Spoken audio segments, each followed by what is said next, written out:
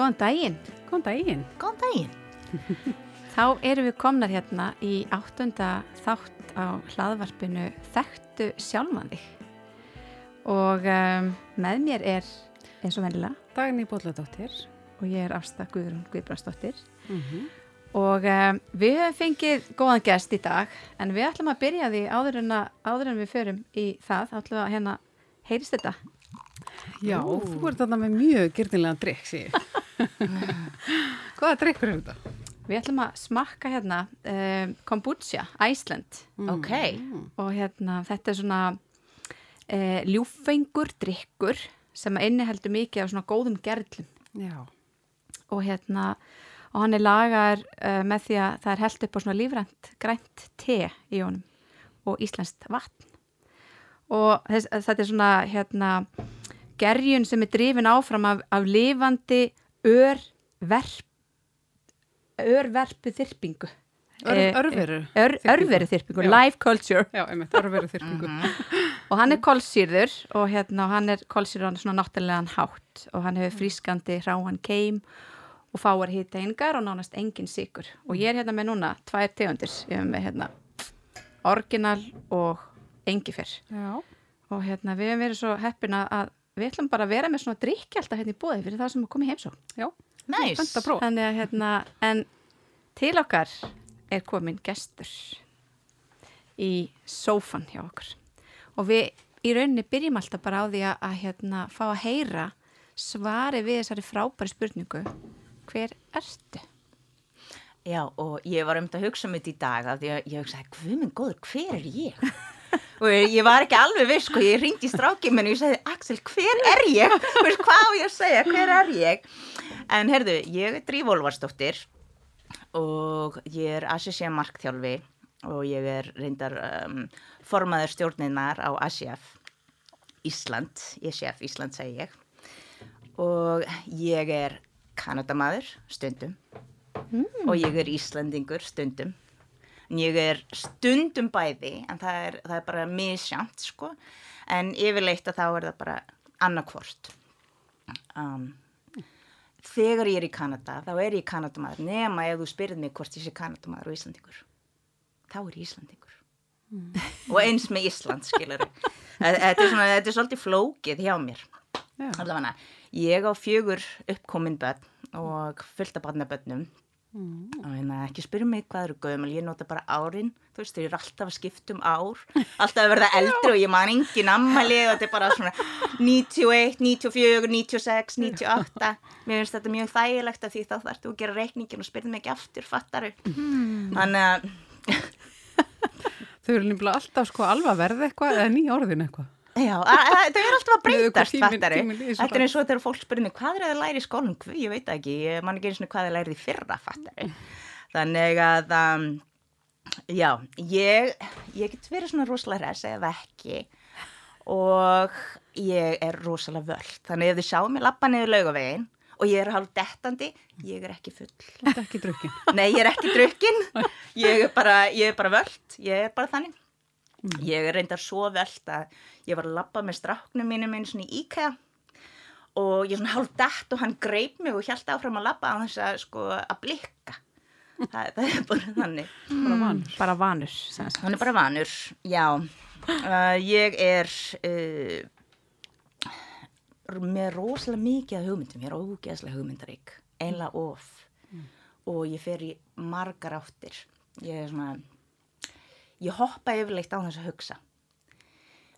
Dæmi það að ég er með markþjálfuna síðan, ég er með barnafatta síðu, ég er með aðra síðu nemastarf og ég er með, einn daginn að þá langaði mig að fara í námskeið, ég er námskeiðasjúk, ég á vandamál.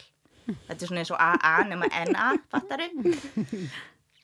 Og ég fann einhver námskeið og þetta kostaði 1.000.000 sko. Og ég sagði, Guð, hvernig á ég að segja manninum að ég mig langar að eyða 1.000.000 í þetta námskeið? Ég veit alveg hvað þetta er flott námskeið, fattaru? En hvernig á ég að segja honum það? Þannig ég hugsaði, já, ég verð að ljúga. Og svo hugsaði ég, eða ég get sagt, ég sótti í háskólann kostikinn, þannig ég verð að taka þetta, fattaru? Þannig að ég sótti í háskólanum og komst inn og ég alveg, shit maður, þetta ekki alveg samkvæmt planinu mínu. Þetta var ekki langt síðan, sko, þetta var 2015. Og ég nefnilega, síðasta barni fór að heiman og ég vissi ekki hvað ég ætti að gera, hver ég var, ég þurfti að finna sjálfa mig. Og svo hugsaði ég, ég borga bara, þú veist, gældi eins og komast inn. Svo hugsaði ég kaupi bara bækunar, mér langar að sjá bækunar. Og svo hugsaði ég fer fyrsta daginn og ég dó ekki. Og þannig að Hélstu að þú myndi deyja að fara í háskólanum? Já, ég sá börnin mín fara í gegnum það og mér leist ekkert á það, sko. Og svo fór ég næsta dag og næsta sem ég vissi var ég komin í próf og ég var hringjandi í börnin, guð minn góður, grenjandi, ég get þetta ekki, ég langar að hætta og þau voru bara, þú veist, snap out of it. Þannig að þetta svolítið ég í nótskurn. Ég svona út allt, en samt mjög fókusuð. Gerum allt, klárum allt. Já. En getur útskýrt fyrir mig betur þú segir þú sért stundum Kanadamaður og stundum Íslendingur. Ertu sem sagt hálfur Kanadamaður, sem sagt áttu foreldri sem frá Kanada? Nei, ekkert svoleiðis. Ég flutti út ég var 30 ára og ég ólst upp úti. Og ég var alltaf hérna á sumrin og var í sveit og var hjá ömmu og svona. Men ég fór hér, ég var í skóla hér 3. og 5. bekk. Og þannig að þegar ég fór í háskólan getur ímyndaðar. Ég labbaði og þetta var eins og kingveska. Íslenskan, veist, þetta náttúrulega alltaf íslensku. Allavega, þannig að þegar ég úti, að þá passa ég alveg inn. Ég í öðru svona dimension, hefur séð Twilight Zone? Já, tíma fyrir lengur. Ég í Twilight Zone þegar ég fer á milli. Svo þegar ég í flugvélni og ég Íslendingur, þá gott ég komið svona halva leið yfir hafið. Og það bara breytist allt einhvern veginn. Og allt í henni ég í orðinni sem Kanadamaður. Og ég kem heim og ég bara komin heim. Og þetta eiginlega eins og 2 ólíkar personur. Sem ég Veist, ef ég sæi 3 ára barn aðlengt úti hérna í Kanada myndi ég bara hringi barnaverndarnefndin. Hér ég bara, ekkert mál, fattaru. Það lítið barn út að leika sér, ekkert mál. Þetta bara allt öðruvísi. Og vinkonur mínar úti, þær voru alltaf að spyrja mig, sko, Ísland og af hverju ég var eins og ég var. Það náttúrulega bara Íslandingurinn í mér, þannig að þess vegna ég segi ég bæði. En þú veist, þegar ég kem hingað, sérstaklega þegar ég flutti hingað, það var alveg svakalegt sjokk. Þú veist, maður veit ekki hvað maður veit ekki. Ég var með einhverju draumahugsanir, 4 börn, láta ég læra íslenskuna betur og koma til Íslands og það allt auðvelt hér og þú veist, þetta verður fínt, við verðum með flott kaup og bara allt æðislegt. Svo komum við hingað og mér langar bara að hoppa í sjóin eftir fyrstu vikuna, sko. Þetta var svo miklu erfiðara. Krakkarnir voru allt öðruvísi og allir svo stífir í Kanada. Þú veist, við erum ekkert stíf, við erum voðalega næs, en við fylgjum reglunum. Veist, við leggjum ekki á gangstéttinni og við förum helst ekki frá gulu og eins og eitt sem ég lærði þegar ég kom hingað ég var að fara til Egilsstaða og við vorum að fara að leggja hann hjá flugvellinum og maður minn hann lagði í 15 mínútna stæði og ég sagði, nei, þú voru að fara í langtíma stæði. Hann náttúrulega svolítið mikið meiri libbó en kannski aðrir og hann sagði, nei, það stendur ekki hvað maður verið aft 15 mínútur, sko. Þannig að það kemst ekki upp hann, þá þetta allt í lagi. Já, og svo þegar ég var að leggja hann, við vorum að fara til Egilsstað aftur og fór ég í langtímastæði, svo komum við aftur heim og það var búið að leggja í kringum okkur, alveg bara, þetta var eins og bara brandari, sko, komst ekki út nema það var einhver smá svæði og sem betur fyrir vorum á mínum bíl, svo pinkulítill, þannig við komumst alveg í gegn. Þannig að já, þetta bara allt öðruvísi. Ég var einmitt að vinna á tímabili 2 vikur í Kanada, 2 vikur hér, sem hentaði mér rosalega vel. Bara bjó á hóteli þarna, ég einlega ákvað. Þegar ég hætti að vinna, þá ætla ég bara að búa á hóteli. eða skemmtiferðarskipi, fattari. Að ég meina, maður vaknar á mótnana, það ekkert að búa mjög þól ekki að laga til, skiluru, fer niður í morgum að tala aðeins við fólki í eldhúsinu og svona og leggur svo á stað í vinnuna og þannig að bíllinn inni í bílskúrnum og fer í vinnuna og þú veist, það bara sitt líf eða niður í sundlaugina eða í ræktina eða hvað það og kemur svo aftur upp og það búið að setja allt flott inn í herbygginu, allt reynt og þetta ljúft líf, sko. Mjög þægilegt. Já, ég var bara með tösku þannig ég þurfti ekki að koma með tösku einu sinni bara, hæ, komin, hvað taskan mín? Wow. Ég skil þetta tvö lífdæmi með því að vera svona flakk á milli Þetta skiptir svo miklu máli að komast annars lagið, þegar ég hér þá langar mig alltaf út en þegar ég úti þá langar mig ekkert beint heim fyrir en ég komin hálfa leið því ég náttúrulega með öll börnin úti en það svona í alvörni hálfa leið þú veist, þegar ég komin hálfa leið þá allt í einu byrjar alltaf að svissa yfir hvernig ég hugsa og hvernig ég tala Þannig að börnin eru þar núna?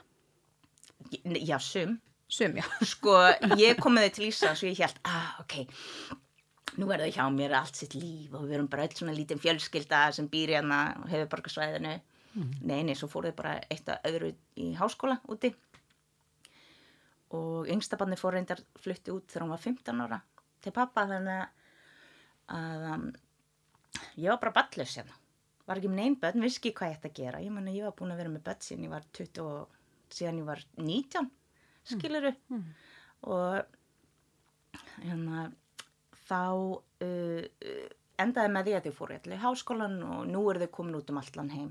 Axel kom til Berlín, býr þar og hinn dóttir mín í Winnipeg, hinn dóttir mín í Toronto og hinn dóttir mín, litla barnið, hún farin til Costa Rica. Já. Hvað fyrir þér sjálfsþekking? Já, sko, mér finnst að við þekkjum sjálf okkur þegar við hlustum okkur sjálf. Af því að við gerum það ekkert oft. Sko,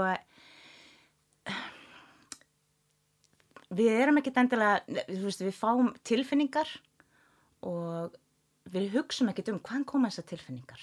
Hvað var ég að hugsa þegar ég fekk þessa tilfinningu? Eða, eða, þú veist, af hverju líður mér svona? Og hérna, eins og til dæmis,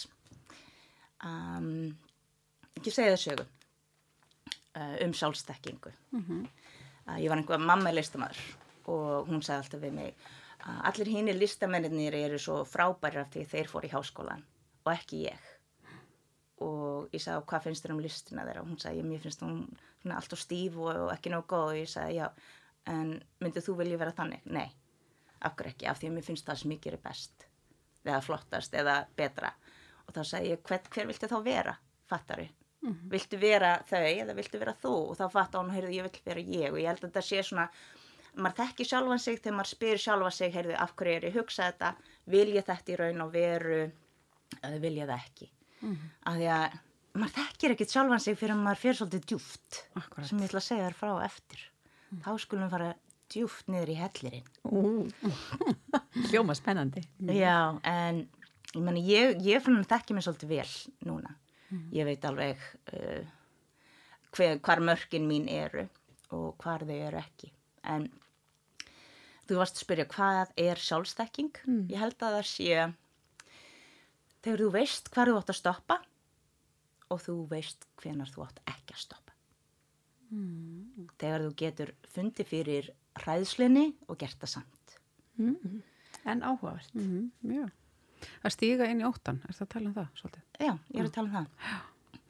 Af því að við segjum svona hluti við sjálf okkur og ég hef ekki efnað þessu. Þú hefur efnað og safnar, þú veist, ef þú vilt fórna einhverju öðru fattar, þá getur þetta. Eða ég ekki góð að tala fyrir framan fólk.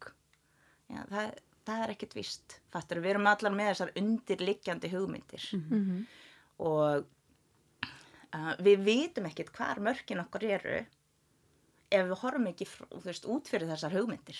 Ef við spyrjum ekki okkur sjálf, veit ég hver ég þekki ég sjálfa mig. Ég meina, við segjum alltaf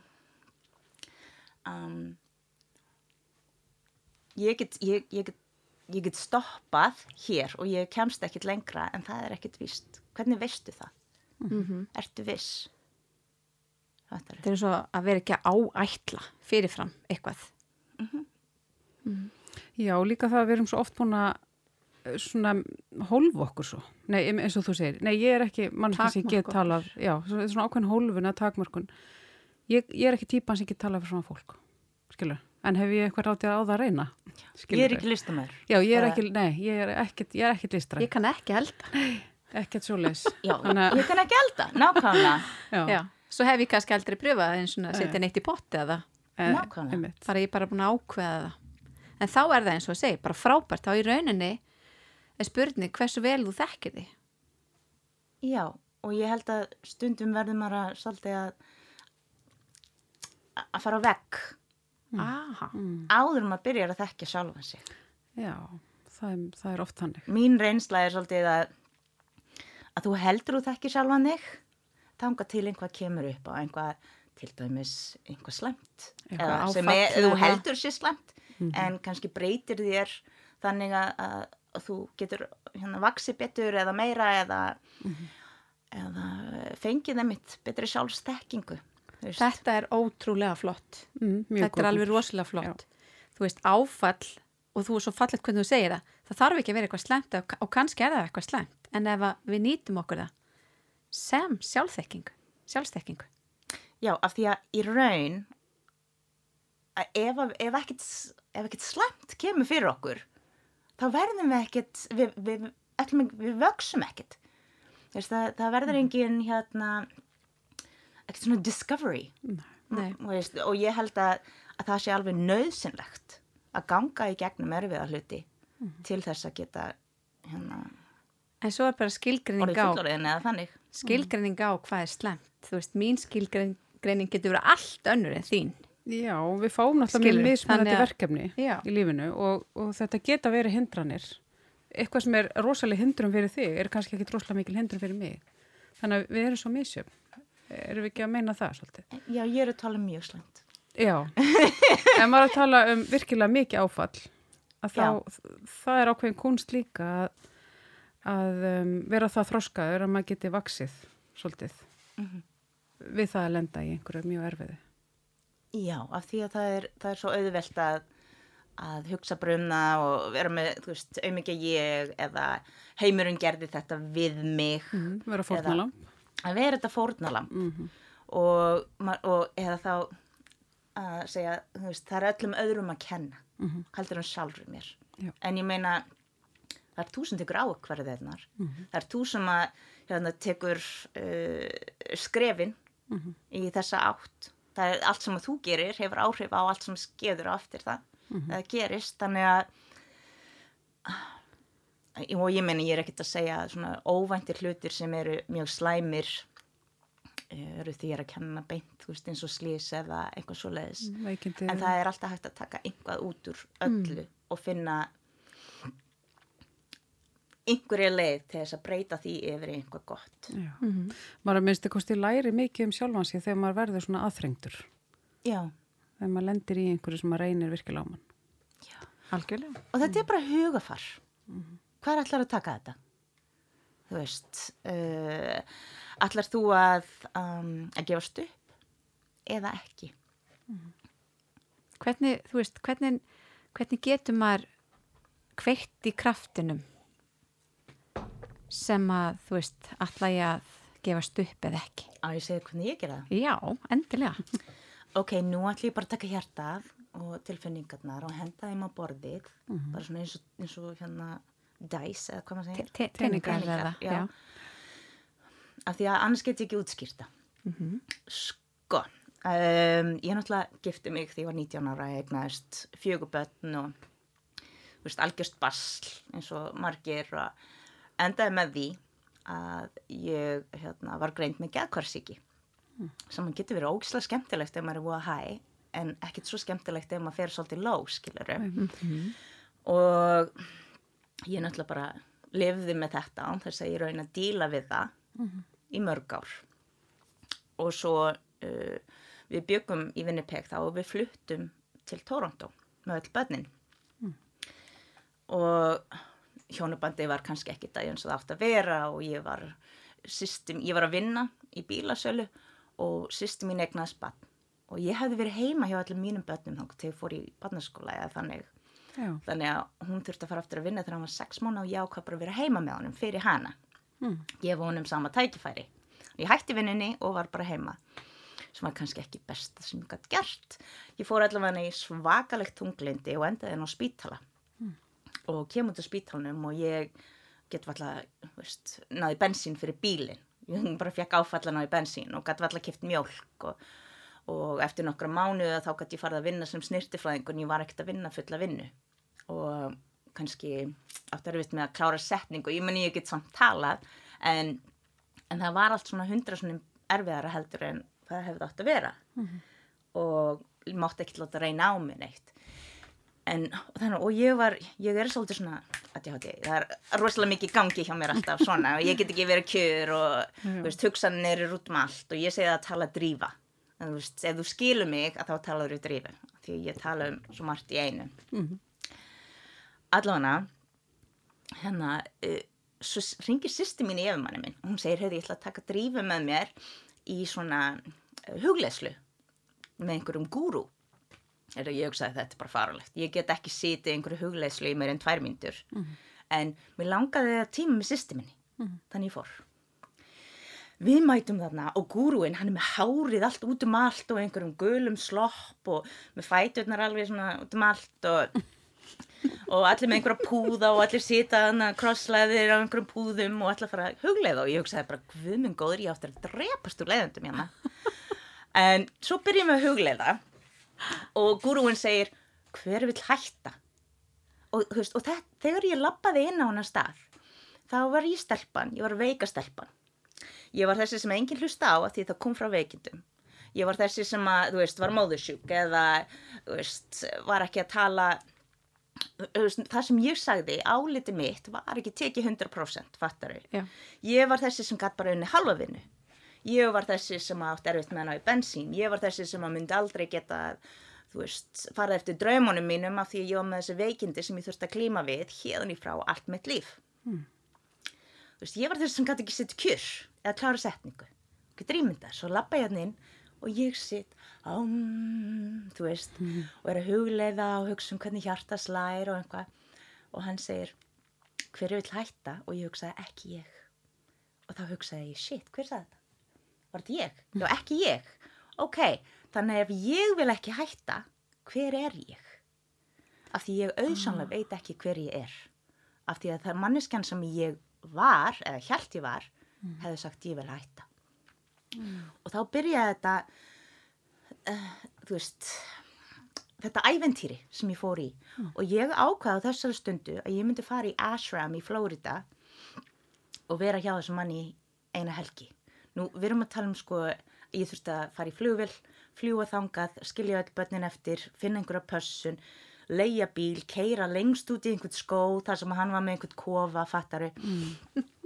Sem að ég þó gerði, því ég hoppa án þess að hugsa yfirleitt.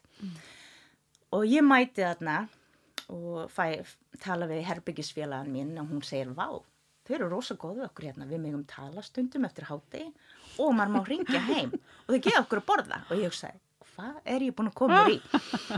Þú mátt ekki tala fyrir en eftir hádegi og svo þurftum við að gera alls konar stellingar með einhverjum köllum þarna og ég veit ekki hvað og sem var ekkit svona slæmt, þetta var bara svona æfing þannig allavega eftir 2 daga þarna þá sver ég þetta eins og crow's feet sem ég fekk frá kjúklingafæturnar sem ég er með hana á milli augnabrúnana sem ég fekk, já, þegar systir mín gifti sig í fyrsta skipti. Þær voru horfnar og ég satt í bílleigubílnum og ég hugsaði, hvað er í gangi? Ég er bara slétt og keyrði heim og það var byrjunin á því að ég byrjaði að hugsa, hvert get ég farið næst? Hvað get ég gert næst? Allavega, það kannski var ekkert alveg svo sniðugt að þessi tímabila því ég hugsa, nú get ég farið til Íslands. Fengi mér vinnu og leið og ég kom til Íslands með þessi 4 börn, þá fékk ég mér vinnu í snyrtistofu, byrjaði að vinna þar.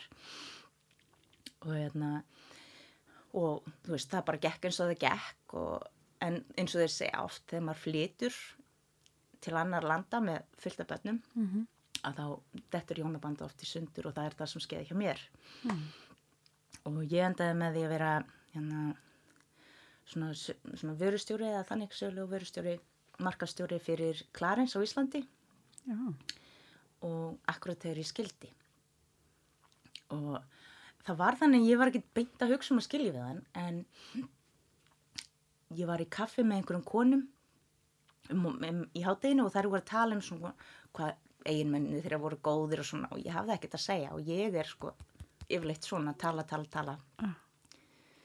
og einkonan sagði við mig heyrðu hittumst í hvítvínsglas eftir vinnu og við gerðum það og hún sagði Drífa, þetta er það sem þú segir og hún bara taldi upp allt sem ég þurfti að segja og ég sagði, heyrðu, ég verð að fara núna áður en ég gleymi þessu og ég fór heim og sagði hann bara, ok, þetta er búið en ég glemdi einu á leiðin í vinnuna þá hugsaði ég get ekki lengur og svo einhvern veginn snýrist einhvað við ég þarf ekki að gera þetta lengur og ef þú segir þessa tvo hluti hlið við hlið og finnur tilfinningarnar þá eru þær allt öðruvísi Að geta og þurfa það meina það eða langa ég get þetta ekki lengur það er þetta victim ég get þetta ekki lengur en ég er ekki búin að taka neina ákvörðun ég bara held áfram en ég þarf ekki að gera þetta lengur og ég meina þessi ég þarf ekki að gera þetta lengur hugsun hún þurfti náttúrulega að vera hlið við hlið við I'd rather live in a bus by the river than do this anymore fattar en já þá kemur að því að ég er ein með 4 börn þú veist ekki 2 krónur svo nutta saman og missi vinnuna og ég hugsa með mér ok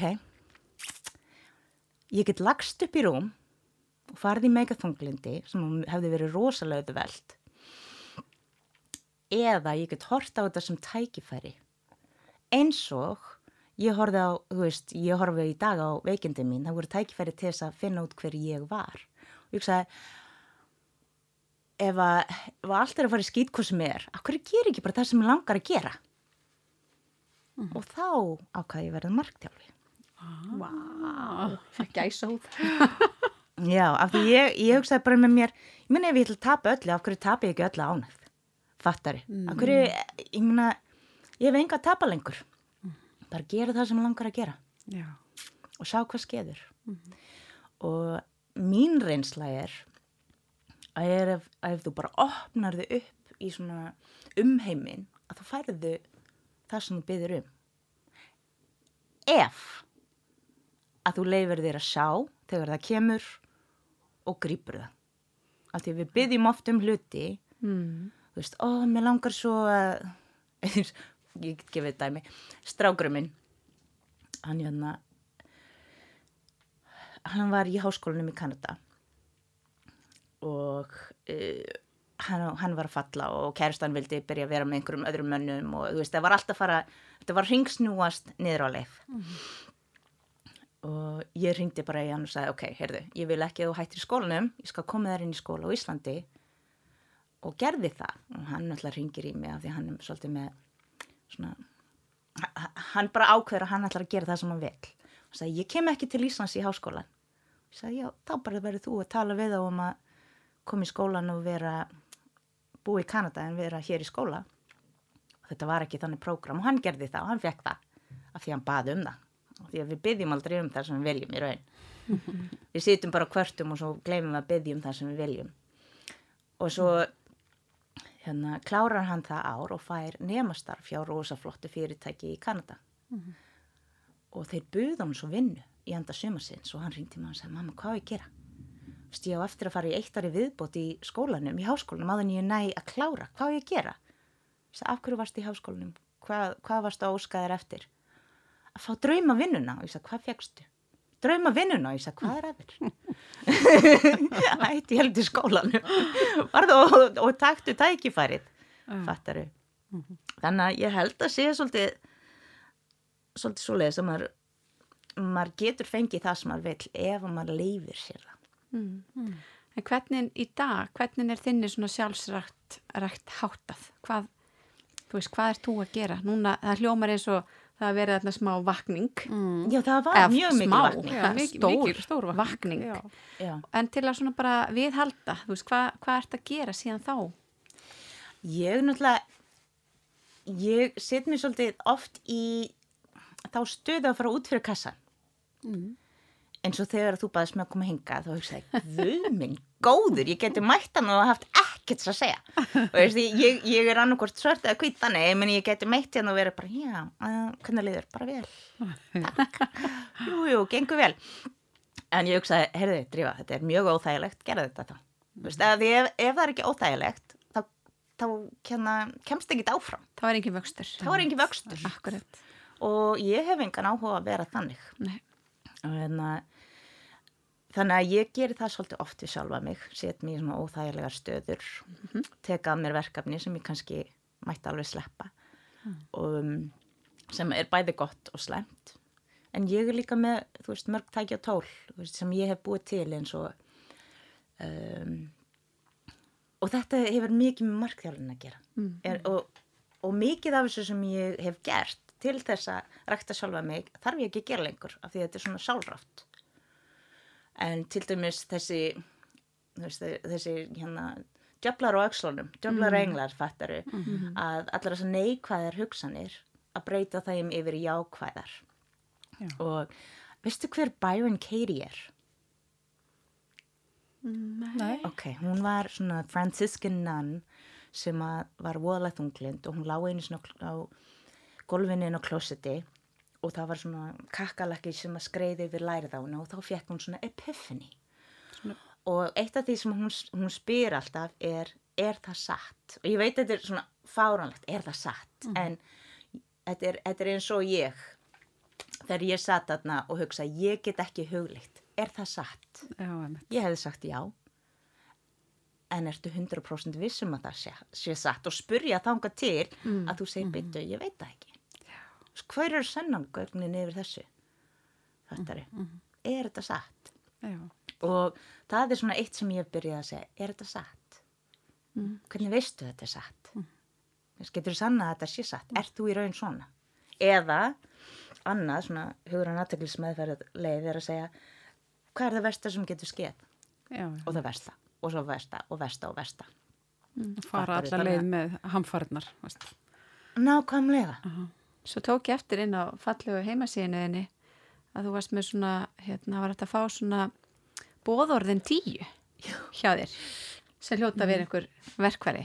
Já, það er bara, mér fannst það bara, þetta kom svona einn daginn, satt ég bara vel og sporðið og ég hugsaði, já, við þurfum að hafa svona 10 boðorð fyrir sjálfstyrkingu og til þess að koma okkur áfram að því að mikið af því sem ég skrifað, það er svona vinn í sjálfrum sér og sjálfsálit og sjálfstyrkingu og svona reyndar skrifaði í eina grein einu sinni, ég veit ekki hvort hún er þarna inni sem er ógeðslega fyndin og hún var stólin frá mér einu sinni og ég hefði kannski átti að vera reiðin en mér fannst það bara svo geðveikt að ég hugsa vá hvað henni hefur lýst vel á þessa grein og hún hét Divorce is like a bikini wax.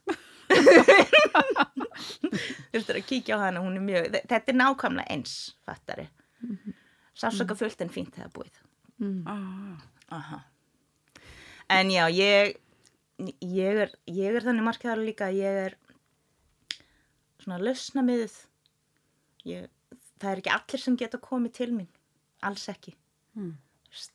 Ég er svona vinna í þessu mikilvægu og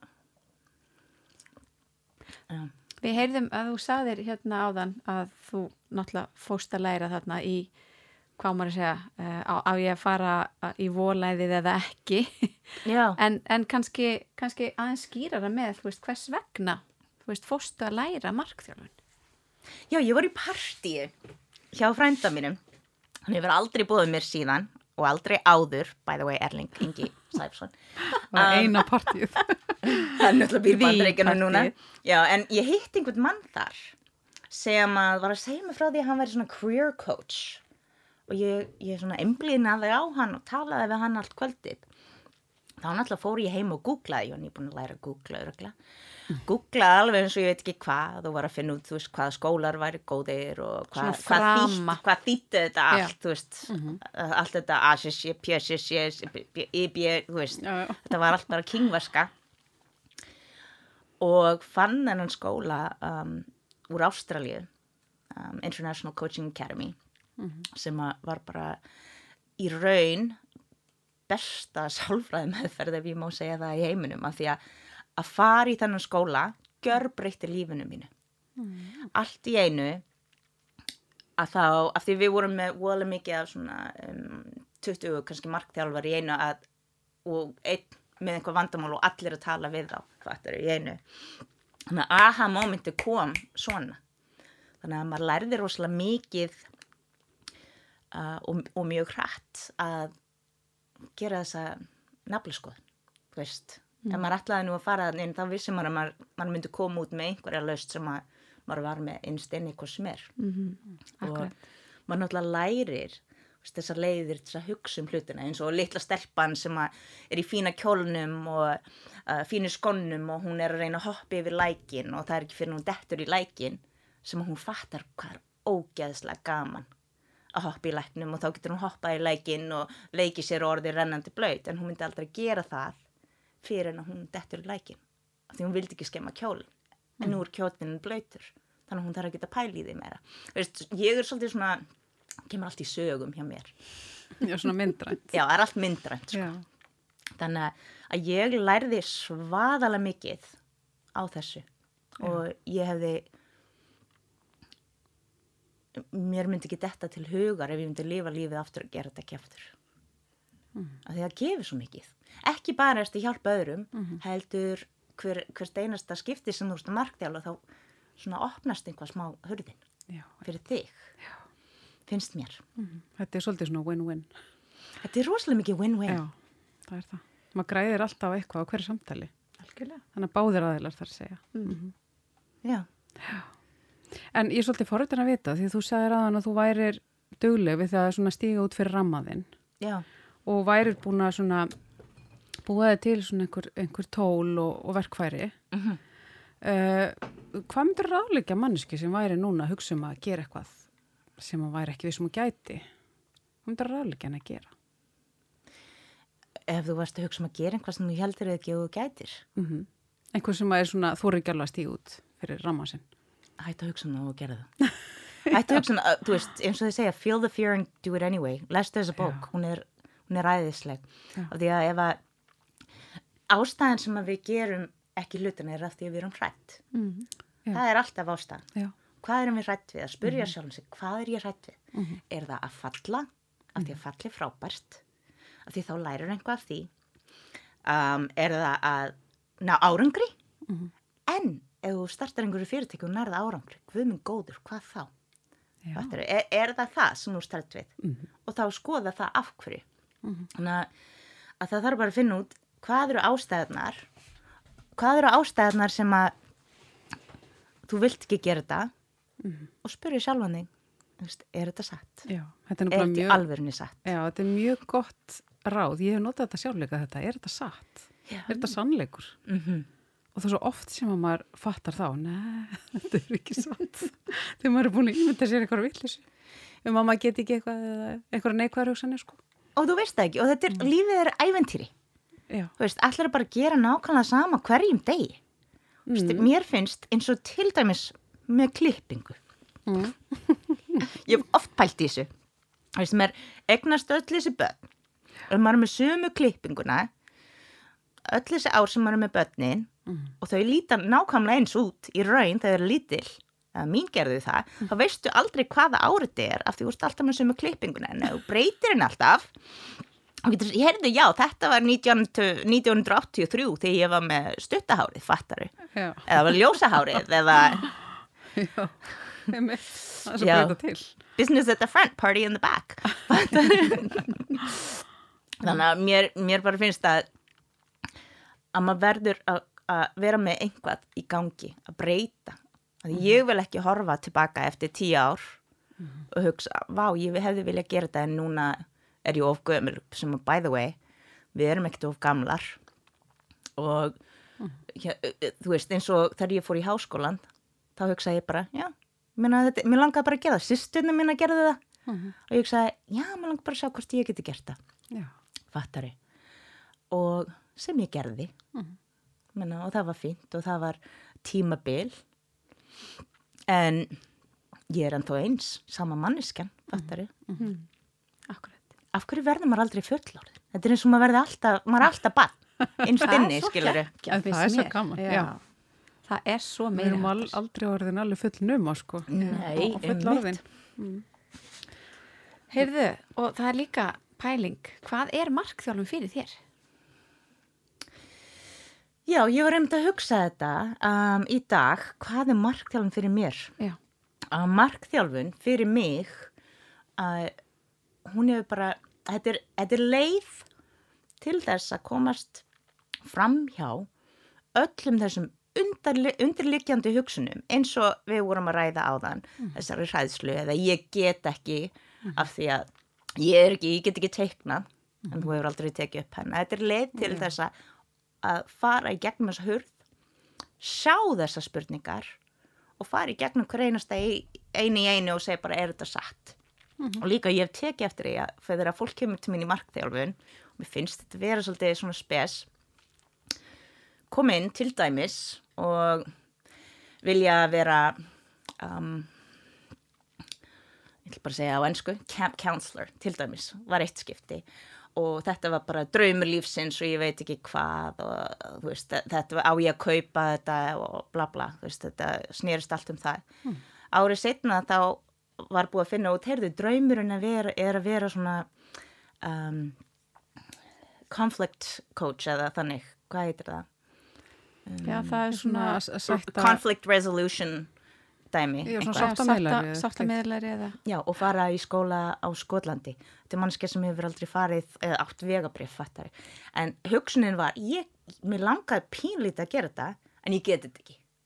Ég á aldrei eftir að gera þetta af því ég hef ekkert ferðast, ég kann þetta ekki, ég get ekki, á ekki peningin eða ég er ekki nóg klár eða það er markþjálfun. Er að taka hver einustu hindrun sem úrst með taka þér í burtu svo þú getur séð hvað langar mig í. Ekki hvað mamma sagði ég hefði átt að gera.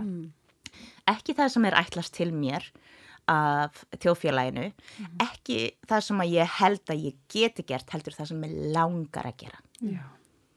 Og gefa manni sjálfstyrkin til þess að fara þangað. Hlusta á sína innri rödd, en ekki hinna. Af því að ég myndi segja 90% af fólkinu að núti er ekki að gera það sem það langar að gera. Það er bara alltaf rætt. Það er alltaf algengt. Það er mjög algengt. Já. Að það er svona bara í starfinu að því að það lærði að vera þetta, hélt að vera rétt fyrir sig. Já. Og svo líka bara svo, ég meina að fólk breytist þess að þú veist, þetta er þróun, maður er alltaf að þróast.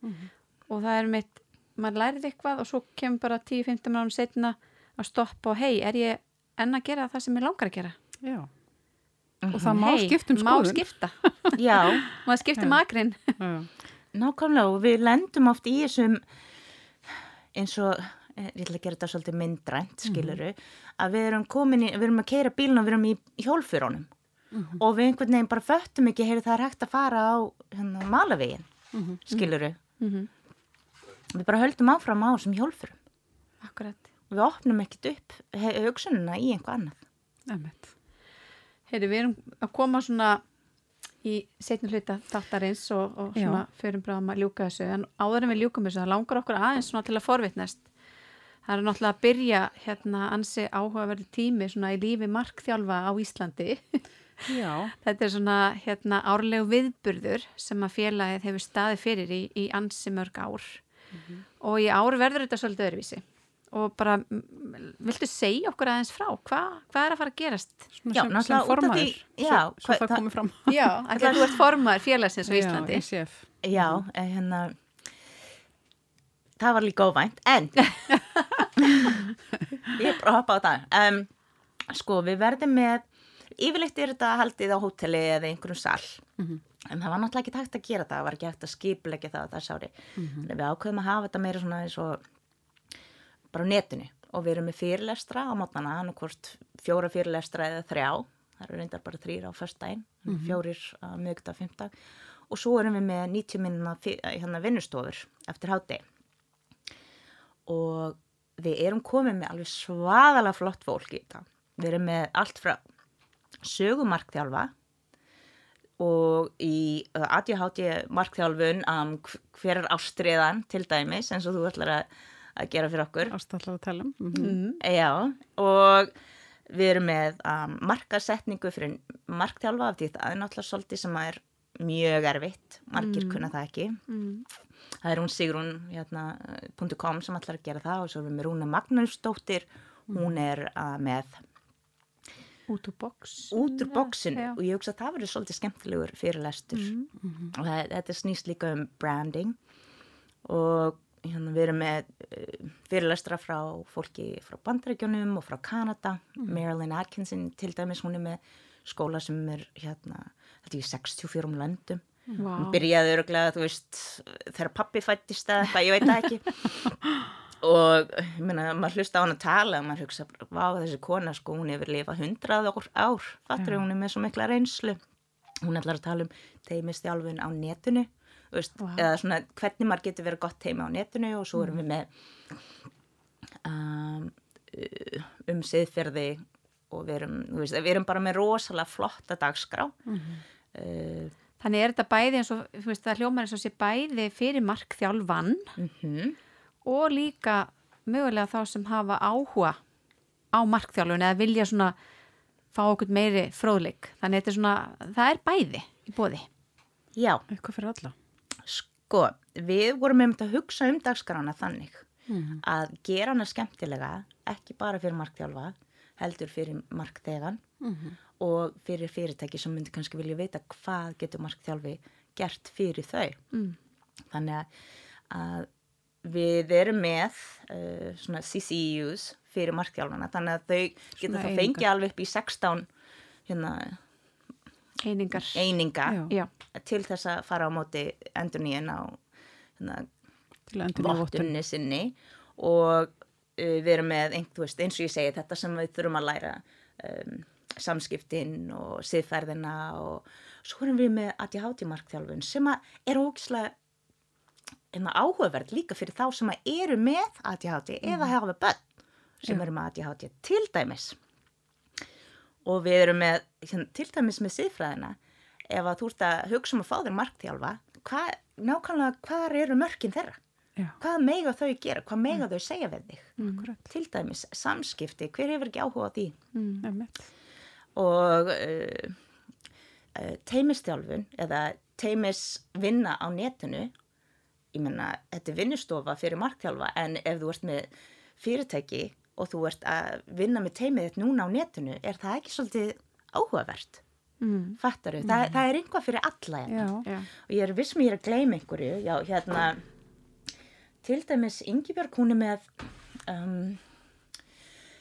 samskipti á netuna, því núna erum við kannski eitthvað að sitja á móti hvort öðru og markþjálfa lengur, heldur erum við að gera þetta gegnum Zoom eða einhvað annað og hún talar hvað við þurfum að hafa í huga og svo var þarna Högni, já, heyrðu, hann er að tala markþjálfun í heilbrigðiskerfinu, í skólunum hann er hann er geðlæknir og markþjálfi þannig að það er mjög áhugavert við erum með Dafna Horowitz sem hún er að tala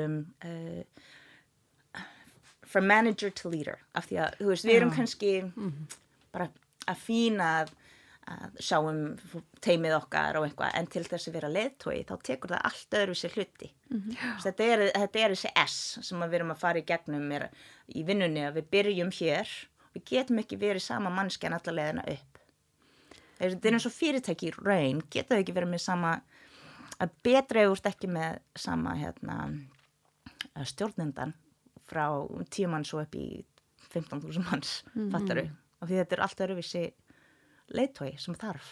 Þetta er bara veistla í 3 daga, heyri ég. Mjög og hvernig getur maður nálgast dagskrá og miða? Heyrðu, ecficeland.is og þar í miðjusíðinni, þannig að efst þá getur þú séð markþjálfun dagurinn og getur farið þangað inn og lesið daginn og skoða dagskrána og fyrirlestarana.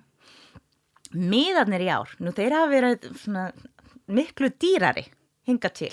Já. En við ákveðum bara að droppa sprengjuna á okkur og hafa verðið 2.9 fyrir félagsmenn og 7.9 fyrir alla hina. Já. sem bara algjör skrín með við síðustu ár sko. Já, Þannig að mjög nótir það. og svo getur fólk hort líka eftir á. Það er semst upptökunar hægt að horfa á í 48 tíma. Já, nákvæmlega. Þannig næstu helgi að þá er hægt að af þeim sem maður missir af Já, sniðt.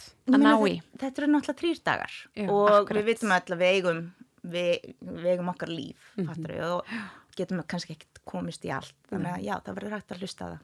Frábært. Þannig að þetta bara svo kom fram, þá er þetta frá 17. til 19. mars. Þetta byrjar á morgun. 2021. Þetta byrjar á morgun klukkan 9:30 Já. og sumir dagar er lengri en aðrir. Því við erum náttúrulega með nokkra vinnustofur sem eru með konur sem eru frá Bandaríkjunum og Kanada. En þú veist, það er allt í þessum 3 dögum, allt í þessum viðburðum er áhugavert. Og ég myndi segja að þótt þú sért að hugsa markþjálfun, að markþjálfi eða fyrirtæki, að það er alltaf einhvað sem þú getur fengið, einhverju gullmólar í hverju einustu fyrirlestra eða í vinnustofunum. Og það skemmtilegasta við það er að við vitum ekkert nákvæmlega hvað verður sagt. Þannig að ég meina ávinningurinn á að mæta í þetta er engin ef þú mætir ekki. Nei, það er við ansi vitum gott. Þannig að það þarf bara að kaupa miða og fara og ef það er ekki, ef þú svolítið einu að kaupa miða, það er alltaf leið, þá bara horfaru á fyrirlestrana á netinu. Já. Hvenær er síðasti séns til að kaupa miða? Þú getur keypt miða alveg bara, það fer eftir hvort þú vilt horfa það live eða ekki. Þú getur keypt miða endalust liggur við þangað til að upptökunar eru búnar. Já, ég skil. Fattaru. Við ætlum að geta loka fyrir af því að sumir koma snemma og sumir koma seint. Og það er ekkert allir sem að vilja mæta akkurat klukkan 9:30 og horfa á einhvern fyrirlestur eða þurfi ekki CCUs eða einhvað. Vilja freka bara bingea þetta eins og Netflix bara. Eins og Netflix, fattaru. Já, einmitt. The Queen's Gambit eða einhvað, þú veist bara föstudagskveldi, maður veit ekki. Þannig að við viljum hafa þetta svolítið flex. Já, frábært. Bara einhvað nýtt, skemmtilegt og já, það var svona hugmyndin en ég myndi skora okkur allavega að fara að kíkja á þetta. Já, bara hlökkum til að hlusta á þessu fyrirlestra, ekki spurning. Já. Þetta er bara búið að vera ansi áhugavert í dag hjá okkur. Og bara kæra þakki fyrir komuna, Drífa Úlfarsdóttir, formaður ICF á Íslandi. Gaman að fá þig í spjall. Já, takk. Sömuleiðis.